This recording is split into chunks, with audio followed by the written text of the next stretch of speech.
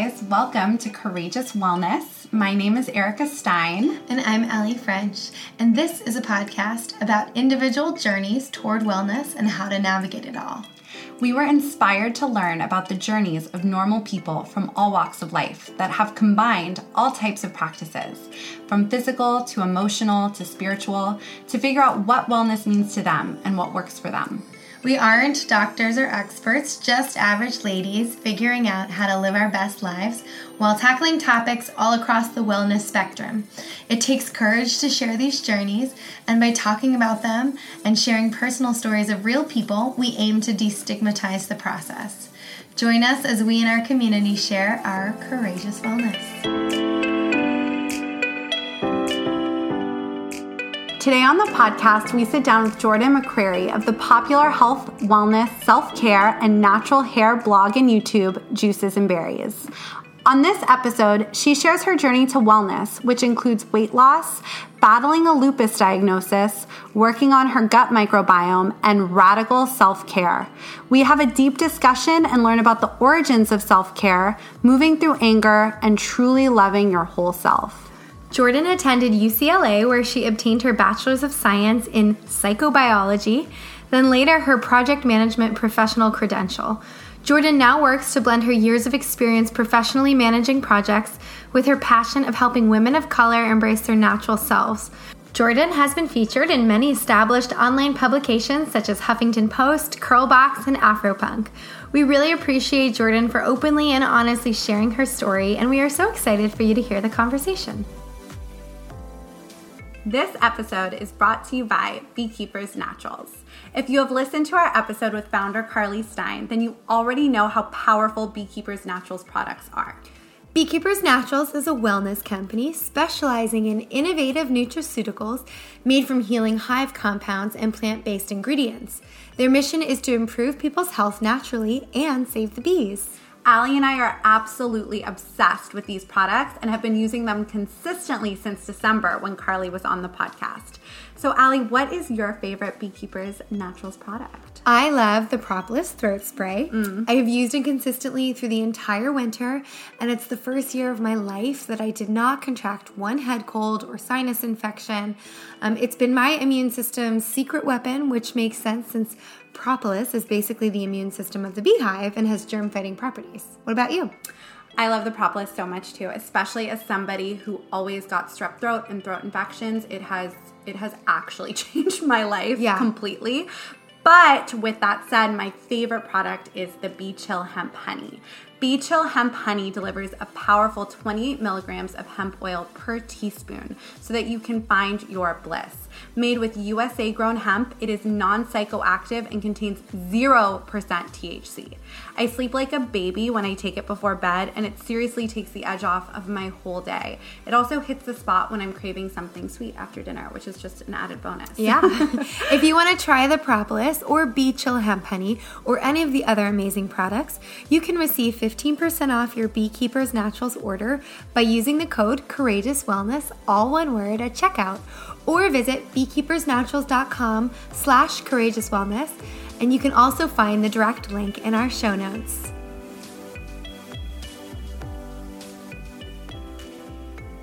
So welcome to the podcast. Thank you so much for being here. Thank you for having me. So to start off, we'd like to ask you a little bit about your personal journey and in wellness and what that sort of means to you and how you came to that for yourself. So if you wouldn't mind just kind of starting there and sharing a little bit about that. Yeah, so my journey to wellness started pretty early on. I knew I wanted to work in healthcare and sort of help people. That was really my motivation, but I didn't really know how to really help myself or what wellness really meant for me. So I went to UCLA, I studied psychobiology because I wanted to go to medical school. And then once I graduated, I was, working and going to school part-time and really just trying to do what I felt would bring me success. But even though I'm working in healthcare, I'm still eating pizza all the time and hamburgers, and I'd go to staff meetings and we'd, pig out on stuff. So I ended up in the hospital. Just one day my heart started hurting. I ended up with pericarditis, Wow. which was just a complication from my autoimmune condition, lupus, that I didn't even know that I had. So I just became really sick almost overnight. And throughout that time, well, I had already like went natural and was experimenting with my hair and just kind of like unlearning a lot of just beauty standards that didn't really resonate with me. So I was really open to exploring what that whole natural side of healing was about. So after I got out of the hospital, I was on all these pain medications and steroids and ended up gaining like 40 pounds, you know, because I was dealing with a heart condition. I couldn't really exercise and do all the things. So it was kind of like the universe's way of being like, sit down and face your shit. Yeah. So that's when I discovered meditation just on a whim. I was walking past the Hammer Museum and they had a mindfulness meditation that I kind of sat in. And for the first time, I just wanted to go in there and just kind of take a nap, you know, while I was at work. But I remember coming out, everything being the same, but I being totally different. Wow. You know, just the trees were greener. Like my work wasn't as soul crushing. And I was like, there's something to this, you know, emotional and mental component of wellness that I should explore. And so once I started doing that, I kind of also started navigating like the natural, holistic approach to health. So I got into herbs. I got really into juicing because I have like an extremist personality. So it's not just, I'll just do it. No, I was like juicing every day and eating raw foods and really thinking that that was the healthiest thing. And it worked really well because I had a lot of things that I needed to detox. So I felt amazing doing that. And slowly but surely started to get my health back. But then I had another flare-up in the midst of you know, things changing around in my life. Like I quit my job and started my self-care blog that originally was just about hair, but started to encompass a lot of these things that I was learning as far as what self-care means. But even doing that, even feeling like I'm walking and living my purpose, I still had another flare-up. And it was just like, I still am missing something to this equation. And that's when my friend turned me on to the microbiome diet, which was really about the relationship between our microbiomes and inflammation in our bodies and eating to restore the lining in the gut and how that affects your mood and everything. So that was a huge... I wasn't in a place where I was really ready to accept all the things because I was still kind of indoctrinated with like the plant-based lifestyle stuff. But I kind of had to surrender to that process because what I was doing clearly was not working in totality. So I started incorporating those principles and noticed that everything, my skin, my moods would just...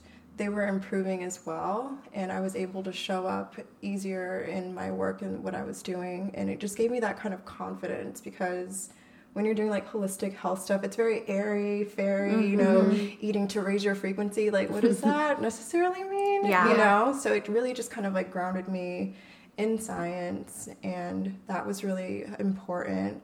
And then another turning point was really starting my meditation teacher training. And understanding the relationship between our subconscious minds and our beliefs that we have about ourselves and how we will continue to play them out regardless of what we consciously say we want to do. And so establishing a practice with meditation and with breath work to kind of overcome a lot of my own limiting beliefs and self-sabotaging tendencies, and you know, journaling just to kind of, you know, work through a lot of those things. And luckily for me, my supporters are just here for it all, you know. If I'm balancing my hormones and I'm trying these herbs, they're just like, yes, we want to know more. Or if I'm getting off of birth control and I'm trying to reclaim, you know, the natural rhythmic cycles that we as women have, and allowing space for rest and rejuvenation and all these things that self-care encompasses. I'm just so grateful to be in a position to not only make this my life's work, but to inspire other people to do what's best for them. Yeah. That's incredible. That's so, I mean, you have so much. Like, I feel like it's like, where do I want to start? Yeah, I think, lupus and these autoimmune conditions, they can be so debilitating. 100%. So, can you, for anybody listening who doesn't know what lupus is, maybe can you share a little bit about what that is and where you're at now in your journey through all of your healing as well? Yeah. So I really try not to say I have lupus. Like, I received an unofficial diagnosis a couple of years ago. Okay. And I periodically experience the symptoms, which for me show up as just like inflammation. So the first time it was like the inflammation of my heart sac, which is the pericardium, which was so painful and just feeling like you didn't have any control. But the upside of that, I had like an out of body experience that made me realize like, okay, there's more to it than just like your body. So there's definitely gifts that come from those intense periods of like suffering. Absolutely. But lupus is an autoimmune disorder where your body thinks that certain parts of like your immune system thinks that your body is a foreign invader, and so in a way to protect itself, it starts to attack and send antigens and things to the particular part of your body where it thinks an invader is, and that results in like inflammation. And inflammation is what we're starting to see is like the root cause of a lot of disease. Of most chronic illness, right? Most chronic illness is just chronic inflammation, and sometimes your immune system can be set off by the food that you eat, or just being under stress, and your body doesn't differentiate between good stress, the type of stress that comes when you get a great new job, or you're planning a wedding or something, or the bad stress where it's like you don't know where your next paycheck is coming from. So I felt, or for me, what has really worked is eliminating inflammatory foods, or just like reducing them. And what I've learned is our inflammatory foods are like processed foods, gluten, in some cases dairy, sugar. Those are really huge triggers for me that I kind of just have to, eat sparingly, and managing my stress levels.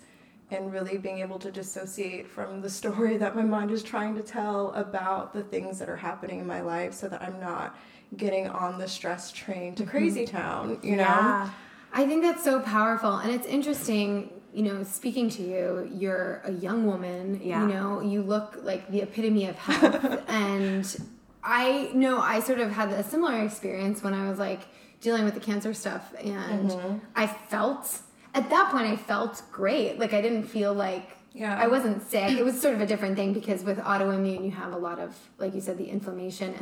But it's like, how is my body allowing this? Like I'm healthy, but what you're saying is that there's so many components to what that actually means. And I know more and more young people too in our generation are suffering from chronic autoimmune, or I was thinking, there's out of the top of my head, like 5 friends that I know who are all around the age of probably between 28 and 35 now that have had cancer, of my friends. Oh my gosh. Yeah.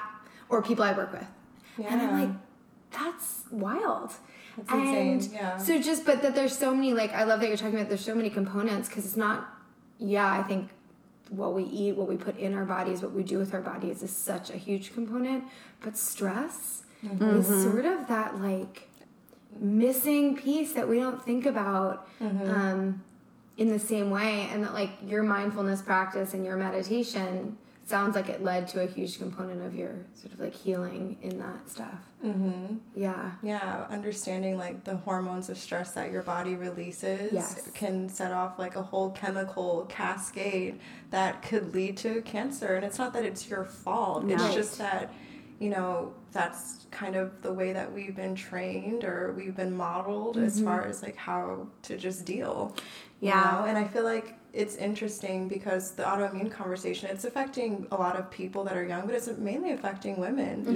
Like we're the ones who are really coming down with these debilitating, autoimmune conditions, even though we're like you said, the picture of health. We're drinking juice, we're going to yoga, we're doing all the things, but it's not, I feel like it's harder for women because there's certain times where we really do have to just be. Like, we're not really here to be doing all the time. And that's what a patriarchal society rewards, is like how much you produce is how much you're worth. And that is just fundamentally not true. And it's so damaging when women are trying to like continue to push and do that. Like, your body just gets thrown out of whack.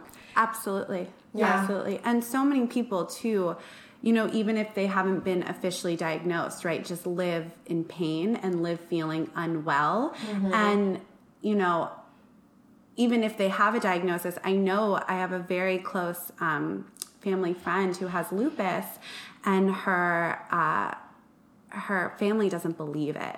You know, it's just they're like, no, you just need to like man up, right? Like, again, this like patriarchal culture, but like man up, like you're just like, take a Tylenol. Like, they just don't understand. When they really should be saying like, you need to give yourself some compassion. Exactly. You need to give yourself some love, because I think the emotional underpinning for why I came down with it was just not really feeling worthy, wanting to give up, but feeling like I had to keep pushing, but subconsciously just not really feeling like, you know, worthy or deserving of my own unconditional love.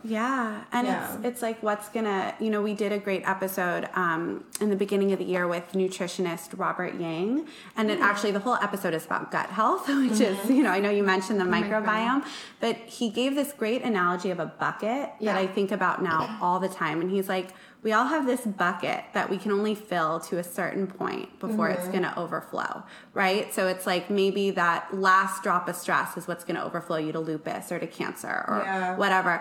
And like you said, it's like it can sometimes feel so unfair. Like, well, I can't control this traumatic thing that's happening to me, or I can't control the stress of, you know, putting food on my table for my kids or whatever it may be.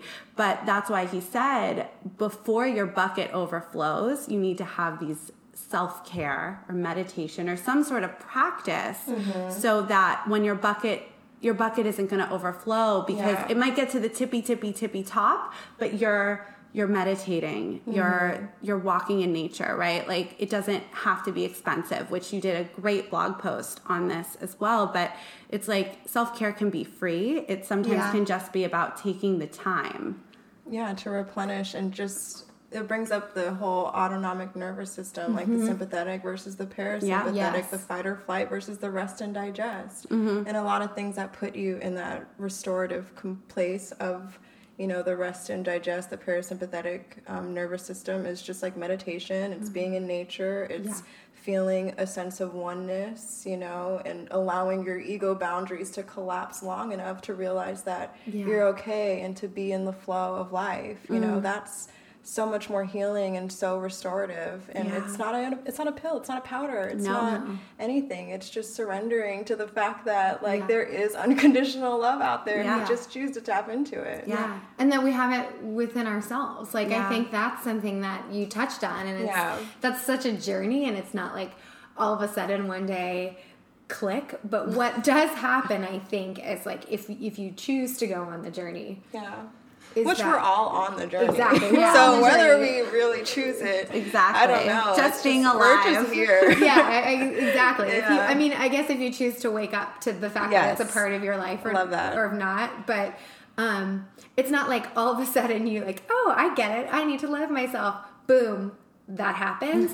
But it's like once you create the awareness, then you can work on it. And I think it's like in the act of working on it too, that like creates, I don't know, but more openness to the fact that like it's not limited. Like, there's not a finite amount. And that goes to like, I was thinking about that the other day. It's not like a finite amount of love out there. There's not like we create that, right? So it's not like, oh, I give all my love to you and I have none to give to you. It's like, that's not the way it works. Or I give all my love to you and I have none to give to myself either. It's like, we need to fuel ourselves and love ourselves so that we can have the capacity to love even more and love other people. 100%. So it's amazing. And I love the way that you speak holistically about it. And it's like that it's a whole package. It's not just like physical. And that's what we talk about a lot on the show. It's not just a physical journey, this wellness idea.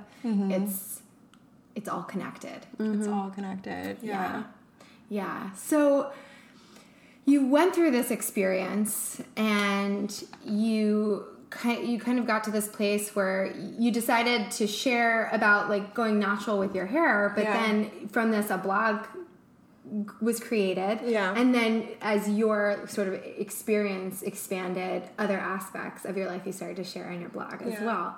So when was the point that you realized that this was going to be you called it your life's work before? When was the point that you were like, hey, I really want to devote myself to having this be like a primary part of my life, this sort of wellness journey?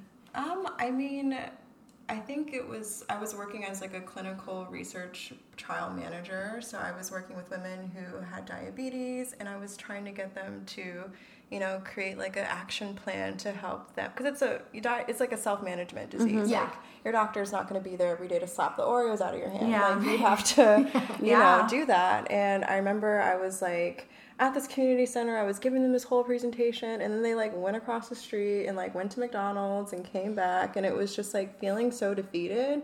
But then I saw them just like on their phone and just like internalizing all this information, and I'm like, that's where I need to get people from, like that's where people are paying more of their attention. And so I went to work at an advertising agency because I wanted to learn more about like digital media and how these stories are created, because like programming and repetition is very real and can affect our, the way that we behave. And once I saw like in how influencer marketing worked, and that there was like a very viable revenue stream that is being poured into people who are creating digital content, I was like, oh, well, I could do that. And I kind of already am doing that. So it was just like these two like aha moments that made me just like be okay with doubling down on it. Even though no one really understood or got it, or not really no one, because there were people that were definitely supportive. I just like knew that the work would be impactful and I would feel so fulfilled doing it. Yeah. It's like when passion becomes mission. And I'm sure, with your whole community, I'm sure you see and hear so much about what's going on, right, in the everyday lives of so many people in your community. And how are you able,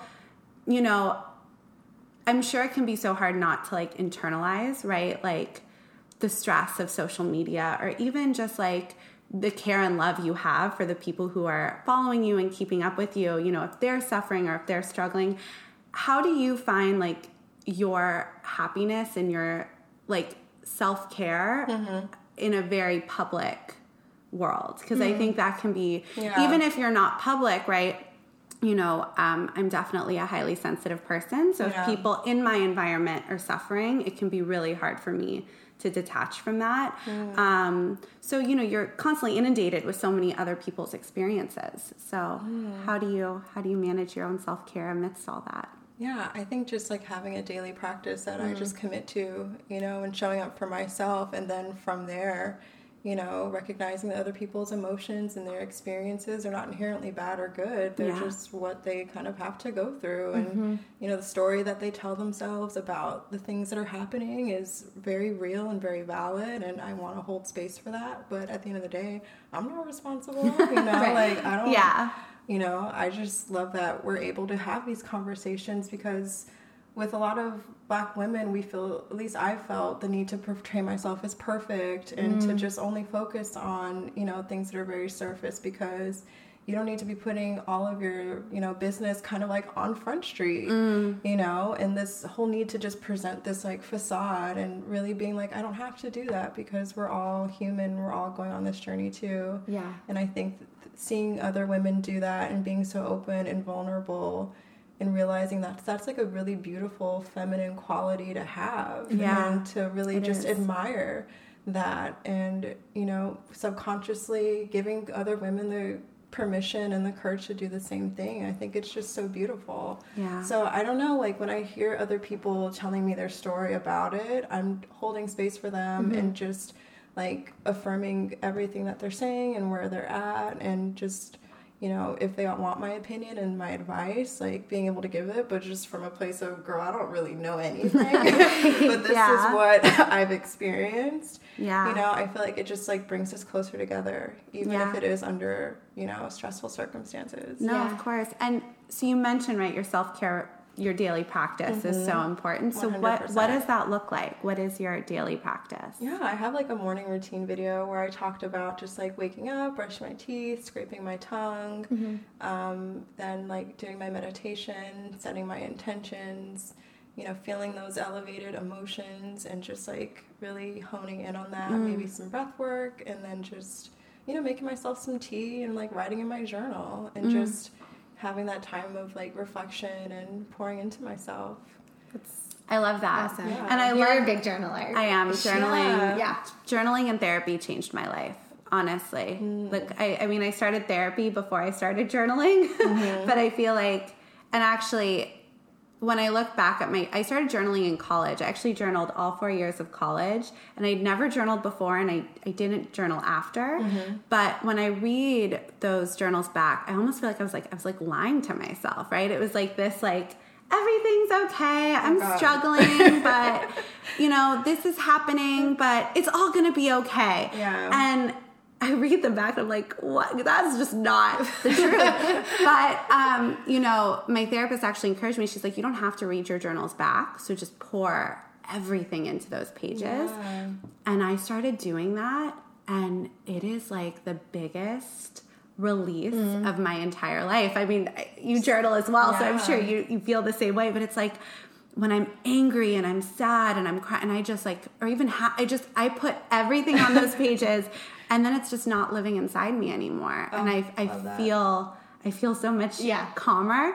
But I have since read, I started last year, so I have a whole year, 2018's worth of journal. And, you know, it's not that bad to read. Like, you know, I don't have to read it back, but I'm so glad that I'm able to be so raw and real and honest with myself now. So it's made the world of a difference for sure. I think like going back and reading those entries is just a good time to just offer yourself some compassion and to recognize your growth and give yourself like a pat on the back. Like, see, girl, you didn't really need that dusty dude anyway. Yeah, you made it through. You're fine. Look at you in a better place. And it's like you made it through to the other side. You know, it's to celebrate yourself and your wins. It's so important. Yeah. I think when you're going through it, it feels like it's never gonna end. Ever. But it does, right? And I think our like memories, it's like they say, you know, it's like they say why people have like 5 kids is because like you forget how painful childbirth was. Right, it's like you have a hormonal response to make you forget. I feel like we do that with our lives, right? It's like to be a woman who is alive today, you know, I'm 30, so it's like to be a 30-year-old woman, I've been through a lot of really tough stuff. But every time you get through, it's like your brain is like, you know, it's like you've been through hard stuff before, you'll go through hard stuff again. You're going to get through. And so I think that's why having community, even if it's in real life, is so important, but also finding Instagram accounts or things that like lift you up is so important because you're going to get through. Yeah. We're all going to get through. Yeah. We are. How would you say, so something that comes up a lot for us as we like dive more into this sort of wellness world, especially from like a commercial aspect or see like, you know, like the sales that happen. You talked a little bit about this in a blog post and I was like, oh, it's really interesting. Especially like in the self-care kind of sector. You know, you referred to in this post that like in the 60s and 70s, self-care was something that was like created within like the Black female community because of like, for obvious reasons, with like racism, oppression, sexism, all the sort of things that needed to happen. And now, as many things do, when people start selling things, sometimes terms are co-opted. And I think that just happens a lot with money, right? Like when it comes down to like capitalist sort of systems and patriarchal systems, you know? So how would you say that like you want to you know, bringing light to that was really cool. It was something that, like, I didn't know about, you know? I mean, it makes so much sense, but it opened my eyes to that. And how would you say that, like, on your platform, especially with you in this wellness world and being sort of like a leader to the community and the platform that you've created, what are some of the things that kind of go along with that, or maybe something entirely different that you find are really important to sort of bring to light? Yeah. So I think the blog post that you're referring to is why self-care is so important for Black women. Yes. And self-care was a term that was popularized by Audre Lorde, who was a Black feminist. And it was really born out of the fact that, you know, we had this, like, Black power movement that was really focused on, like, Black men and getting them into spaces. And then there was a feminist movement that really focused on the issues that, like, white women kind of had. Yeah. So there were, like, a bunch of women that were just kind of, like, left out, and our interests just were not really being, you know, brought to the forefront. And, you know, her work, she was just, like, such an activist on the front lines, ready to sacrifice and be the strong Black woman. And then she came to this really profound realization that the most radical thing you could do in a society that, like, profits off your oppression, whether that be racism, sexism, whatever ism, is to prioritize your happiness and your pleasure, and to be the happiest, healthiest version of yourself. And so she came up with self-care as a way to get Black women to pour into themselves.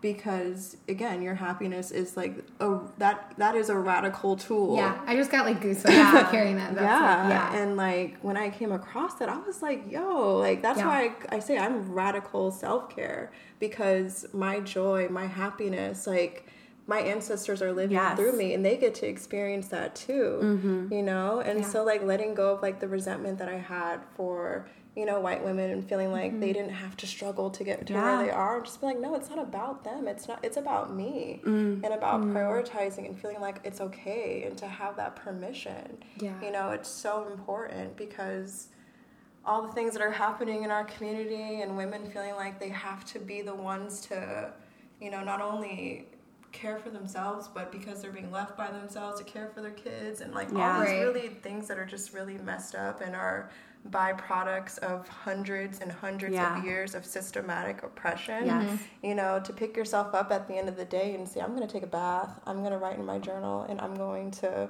feel good in spite of what's happening around me, and, like, internalize my own, like, pleasure is, like, the most radical thing that I feel like I could do. Absolutely. And I think it is, like, and it can seem so right when you're in the mud and you're just in it, to be like, I'm going to go take care of myself.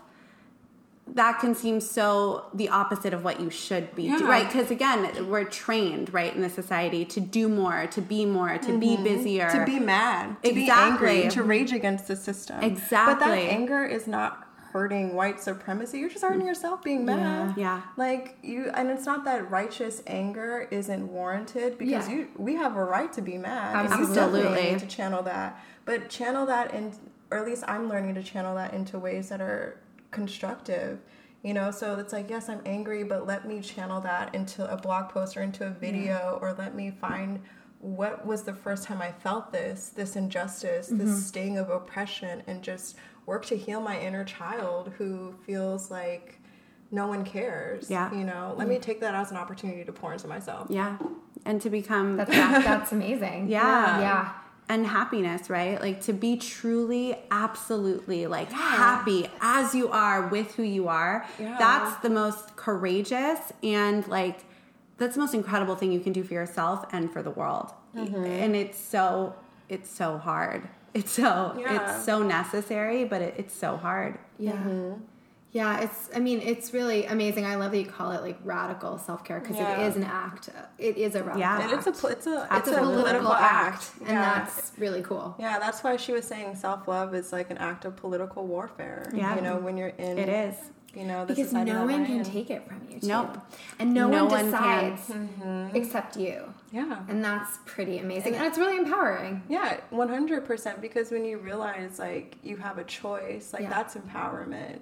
When you don't feel like you have to do this. And I feel like there's so many times when I felt like this was like my only option, but empowerment is realizing I have a myriad of options. The whole world is at my fingertips. Yes. And just like once you open up your consciousness and expand to the point where you feel like you have choices, now you can move in ways that are actually beneficial to you versus just taking whatever, you know, you can get from a society that doesn't even care about you in the first place. And you can illuminate others. You know, one of my favorite quotes is like, when you shine like the sun, you illuminate everything around you.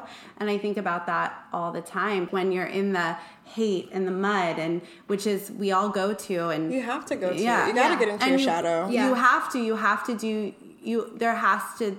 One cannot exist without the other. Yeah. Absolutely. But And we actually just did an episode recently with Dr. Britta Bushnell, and it's really all about like transition, and she does it in the focus of the childbirth transition and process for both like the mother giving birth, but also for anybody else, like a partner or that's involved in it, or like if it's a family unit, what that transition is like. It's all about life transitions. But her PhD is actually in mythology and in storytelling, and it just sort of reminds me of what you guys are talking about, where it just blew my mind this episode, but that even our fairy tales are so sanitized. Yeah. And it's like, if you go back to the root of the story of a lot of these fairy tales, they're really dark. Yeah. They're really dark. Like, they're not what we would like tell 4-year-olds or 7-year-olds. Yeah. But they were dark for a reason. And because that's a part of the human existence, right? You're talking about like, you have to, it's okay. And not only okay, there's like a level of needing to go to that place of anger, or needing to sort of like tap into the dark, but then how you channel it and what you do with that, and is like the counterpart to that. And that when we erase the idea of like that darkness or that anger or whatever that can come up, like you're talking about like the shadow work, it makes everybody feel like that part of themselves, which exists in everybody, shouldn't be there, that there's something wrong with it. And it's like we teach it when we sanitize our you know, or show our highlight reel or whatever, exactly. right? It's like it makes people think that, or like even children growing up, that there's something wrong to have those darker feelings, but like in fact, or to just be sad. Yeah, it's which a is part a human of every emotion. human being. But to not like punish yourself for those things, because they do exist, but it's like, do we live in them? Do we heal them? Do we, you know, what do we do with it? It's like, how are you transmuting that? And Exactly. I think that's like the alchemy in all of it, is taking those dark emotions, exploring them, and then transmuting them into something that's beneficial. I love the story about you seeing the women on the phone outside McDonald's. Yeah. That's so cool. And you're like, that's the way I'm going to get in. Yeah. And because it's like, instead of just like living in the defeat, being like, no, there's a way to do this. Yeah. And now you have this huge platform. And like, you think about how many more people that you can kind of influence because of that. Totally. So that's really cool. Yeah. You also, in your work, you talk a lot about Ayurveda, right? Oh, yeah. So I wanted to also touch on how has Ayurveda influenced you, and why should people learn about Ayurveda? Because I'm so interested in it, and I don't know as much as I want to know. So maybe you could touch on that as well. Yeah, so I discovered Ayurveda, I want to say like 4 or 5 years ago, when I was like knee deep in my autoimmune issues and just really looking for relief. And I found Ayurveda, and it's just a practice that reminds us to self-care on a daily basis. And so you take like a survey, and they give you your constitution, and you kind of like come up with a self-care regimen that's like specifically tailored to bring you back into balance.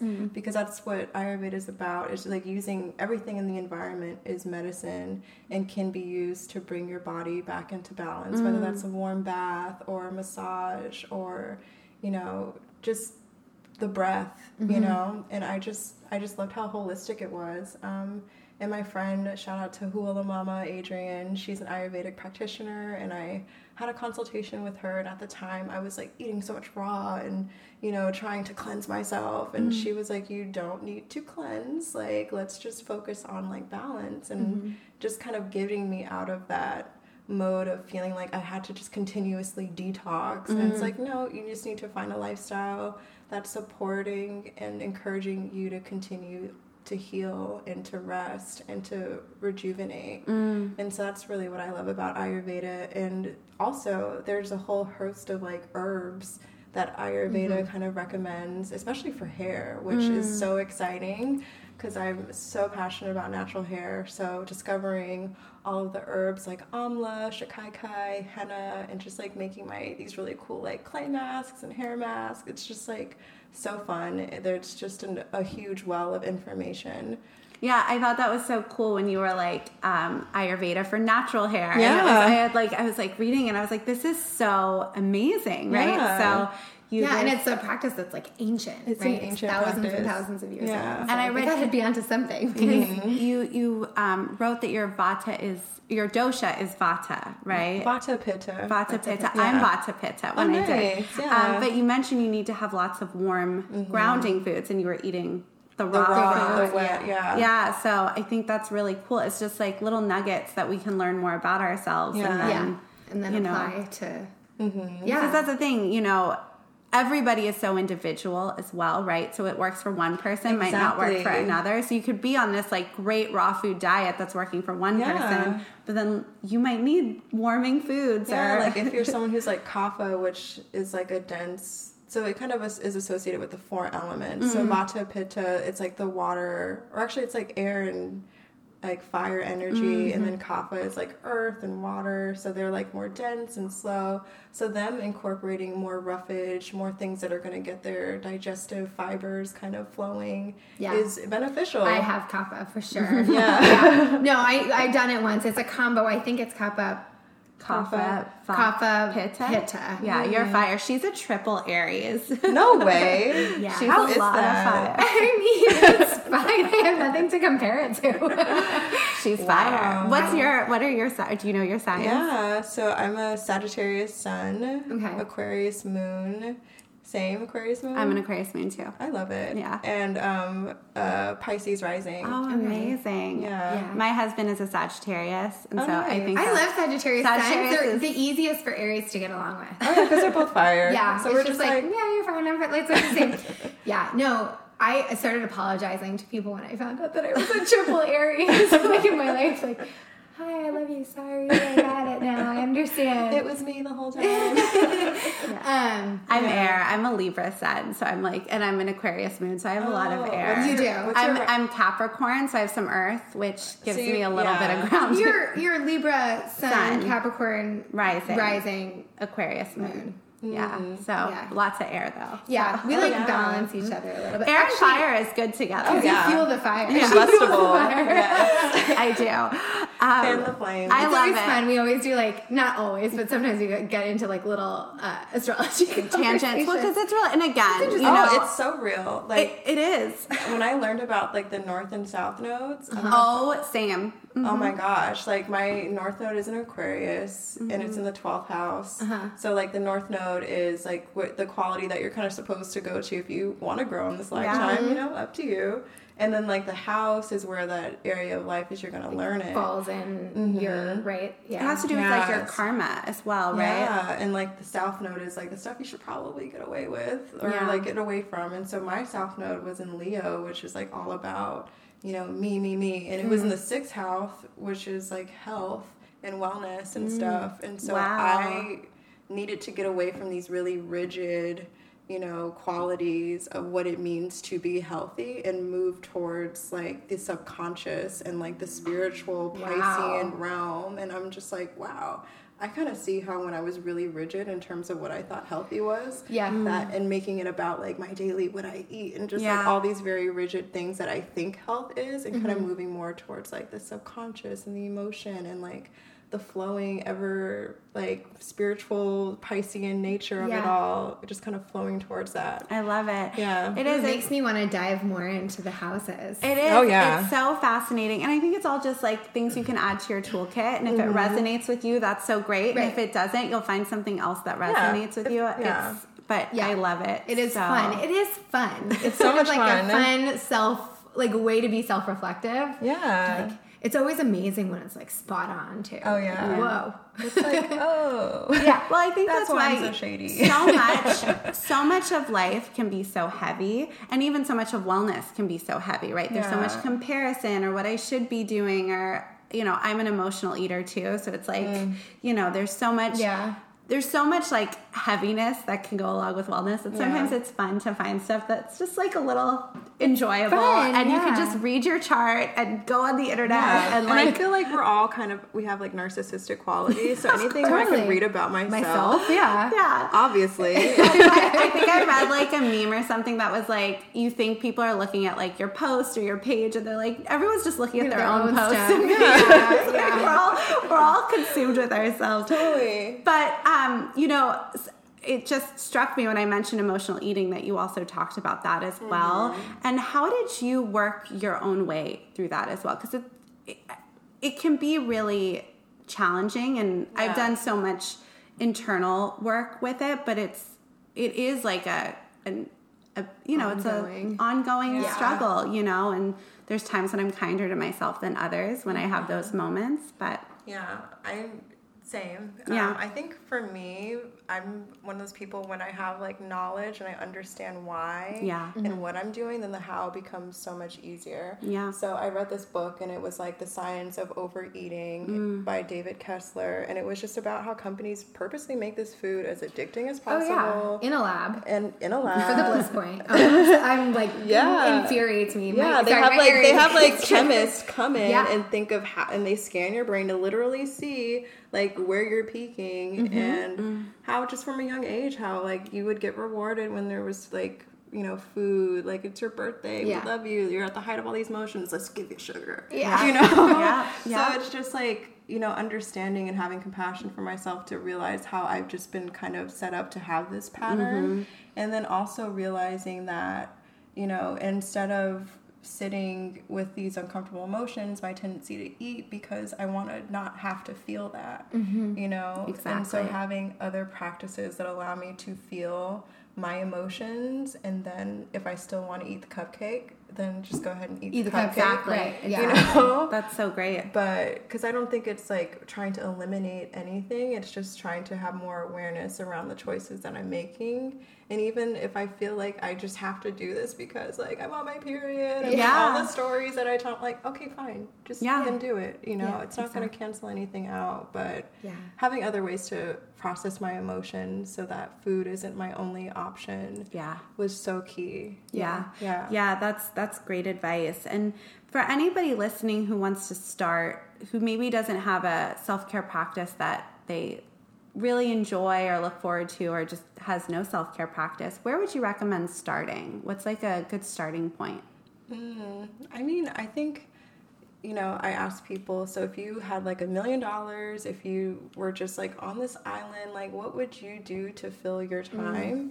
And that can be a great place to start a self-care practice. It's like, oh, I would read because I love to read books. Well, then, hey, you know, that's some place where you can start. Set aside 15 minutes a day to read. Or it's like I would go to the beach and put my toes in the sand and like, you know, find some place where you can like do some grounding. You know, I think it's just about like taking pressure, taking like money, taking survival out of the equation. What would you do that would just feed your soul and make time to prioritize those things? And once you started to kind of get a hold of that, like consider adding in meditation. There are so many apps out there. Like I love Calm, the Unplug app, because I think, you know, understanding your belief systems, your patterns, your subconscious mind is really effective, because a lot of us are just not happy with ourselves because we're continuing to do the same, you know, self-destructive patterns and behaviors.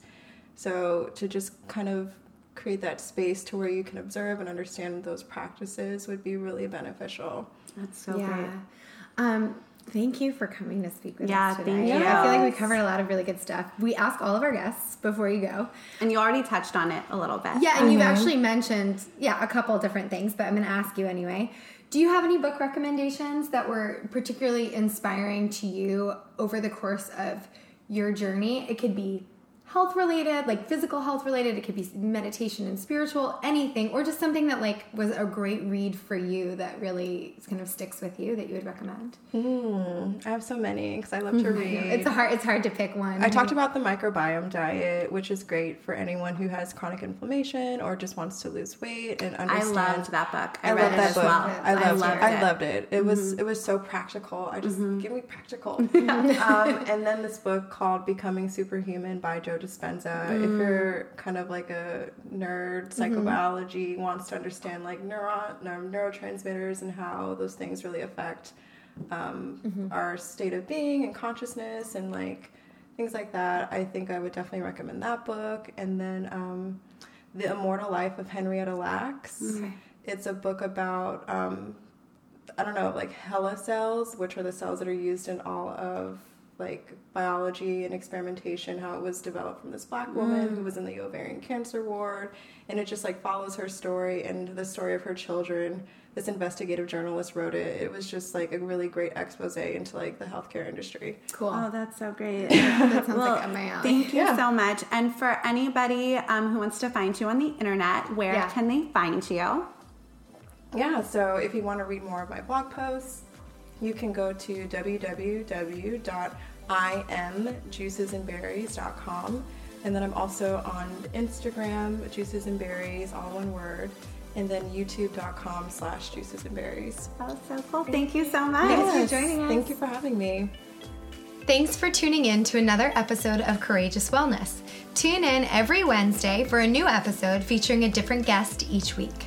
Subscribe, rate, and write us a nice review. And you can follow us on Instagram at Courageous Wellness. Until next week, I'm Allie. And I'm Erica, and we're Courageous Wellness.